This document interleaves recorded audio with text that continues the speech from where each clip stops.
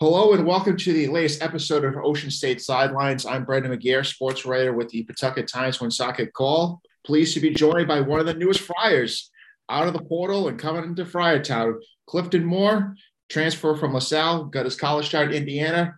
Clifton, first of all, thanks for joining me here. No, I appreciate you. I'm excited to be here.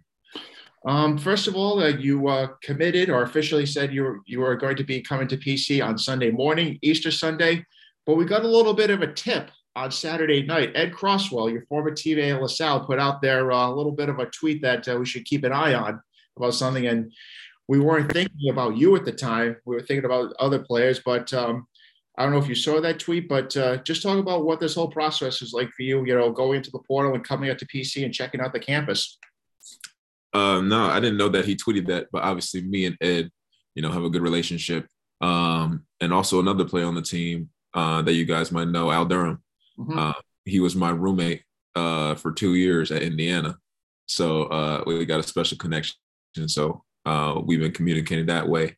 Ed was texting me on the visit. And yeah, just the process of transferring, putting my name in the portal, they were one of the first ones to reach out to me. There's a lot of schools, but you could really feel the love and the difference. Obviously, like you said, PC reached out to you very quickly, but you wanted to take a visit. What were those conversations like with maybe Coach Ivan Thomas, with Coach Cooley before you came on campus, and how much were those really powerful in wanting you to come and maybe take that next step and come up to PC and check out the place? For a visit, it was really the relationship that they have with the players, and I know that from Al and Ed, and really just everybody's on the same page. And it was just really interesting to me how everybody was just so excited, and it was just a positive atmosphere. And so, yeah, I decided to take a visit and check it out for sure. And Al Durham, he tweeted out, treat my boy right, Friartown. But you said he was your roommate back in Indiana. Any good Al Durham stories, and how much did you just keep in touch with him throughout the years? Oh, man, we were really close. I come and see him almost every summer, stay at his house. We're really close. Even at Indiana, we just hung out every day.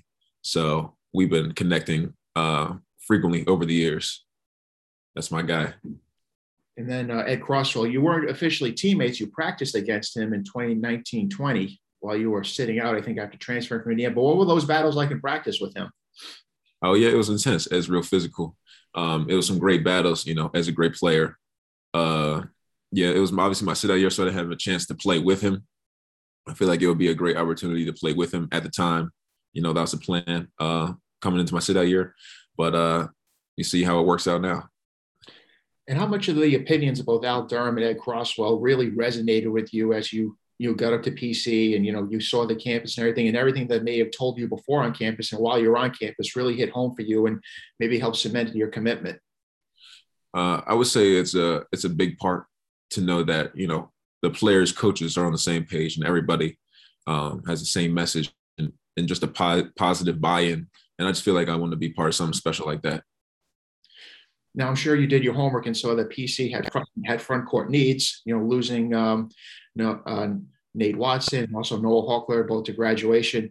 How much did that appeal to you as well, knowing that there was an opportunity to come in right away and have front court minutes available to you? Yeah, I feel like there was a plan for me to be able to come in and make an impact, offensively and defensively with the things that I could do. And that was something I was looking at as well. Like being a grad transfer, being my last year, that was something I was looking at as well. You're not a traditional big in the sense that we're just going to throw you down the blocks and let you go one-on-one. You also can stretch out the defense. And that looks like a trait that you had way back in even high school. How much did, working that outside shot is something that you've really worked on throughout your basketball career. And maybe this past season at LaSalle was like really the first chance for you to really kind of, take your game to the perimeter. Yeah.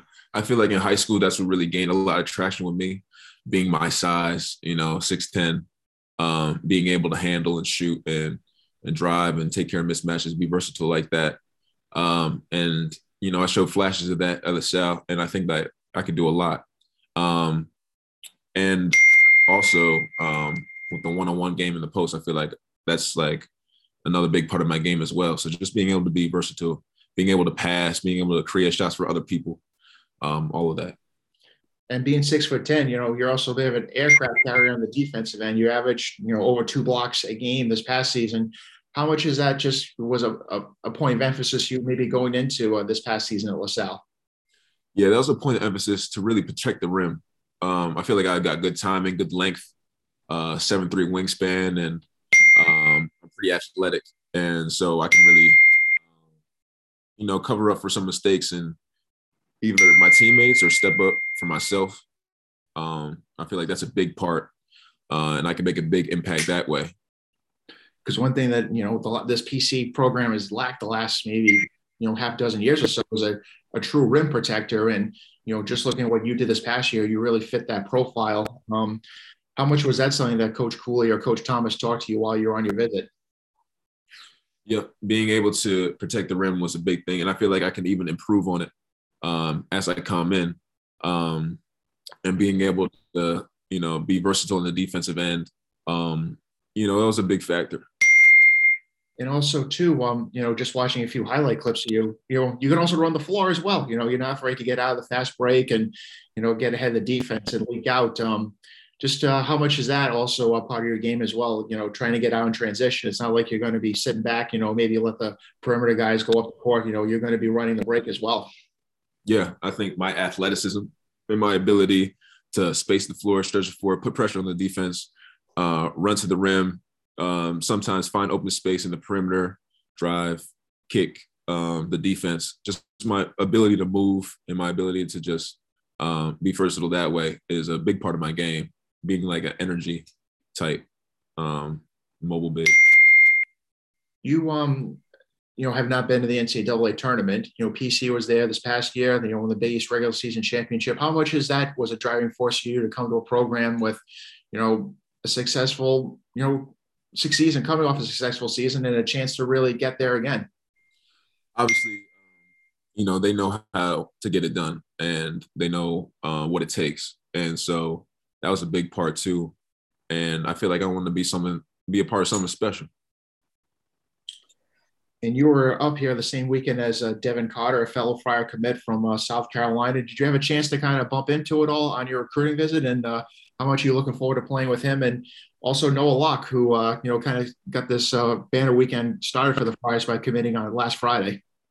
Yeah, I'm excited to play with these great players. I heard about the Noah Locke commitment on my visit. And towards the end of my visit, I saw Devin and spoke to him, and I felt like he felt the great vibes, as we were out to eat and the connection from the fans and everything like that. So he started off his visit with a great outlook. Now, Devin got a little, he had fun interacting with the fans on social media. Did you kind of like check your Twitter or your Instagram and see like, fans were like, kind of, wanted to see, oh, you're going to commit, you're going to do this and that. And what was the general vibe you got from PC fans, like through social media? Oh man, they gave mad love. I'm not gonna lie. Blowing up my phone, it was all positive. So I was really surprised that on my visit, even after my visit, all the messages and all the love. We were walking around in the city, everybody stopping, and Coach would talk to pretty much everybody. And so I really just peeped that, and I really saw that, and that resonated with me. Now, this was your only visit that you took as part of your time in the transfer portal. You said you had other visits lined up. Just how comfortable were you with everything that you got to see in person to make that decision? And I think, like you said, you made your announcement on Sunday morning, but your mind was made up on Saturday night. Yeah. Yeah. My mind was made up Saturday night, and I decided to wait. Just weighing my options, like not weighing my options, but like waiting until the morning. But I already knew. To be honest, I was sure what I wanted, and I just felt it was just a gut feeling. And just taking everything into consideration, it felt like the right move, and I'm very excited. Now, you and Devin Carter, you actually posted to Twitter at the same exact time, 10:21 on Sunday morning. That wasn't planned, was it? That was not planned. I did not know that, but when I saw it, it kind of stuck with me. And I was like, it's a sign. It wasn't planned. Nobody said anything to me. Um, but I just felt like, it was special. So I just saw, and we connected, on social media and all that. So, being at the same time, it was just great. Well, listen, Clifton, best of luck finishing up at LaSalle, your studies, and looking forward to seeing you up there this summer working out. And you'll be part of an outfit that's looking to get back to the Sweet 16 once again and see if they can defend their Big East regular season title. So I'm sure you're excited about both of those aspects. Absolutely. And I appreciate you for having me. Well, that should do it for the latest episode of Ocean State Sidelines. Thanks to Clifton Moore for joining me, and we'll be back with a fresh episode soon. So until then, take care, everyone.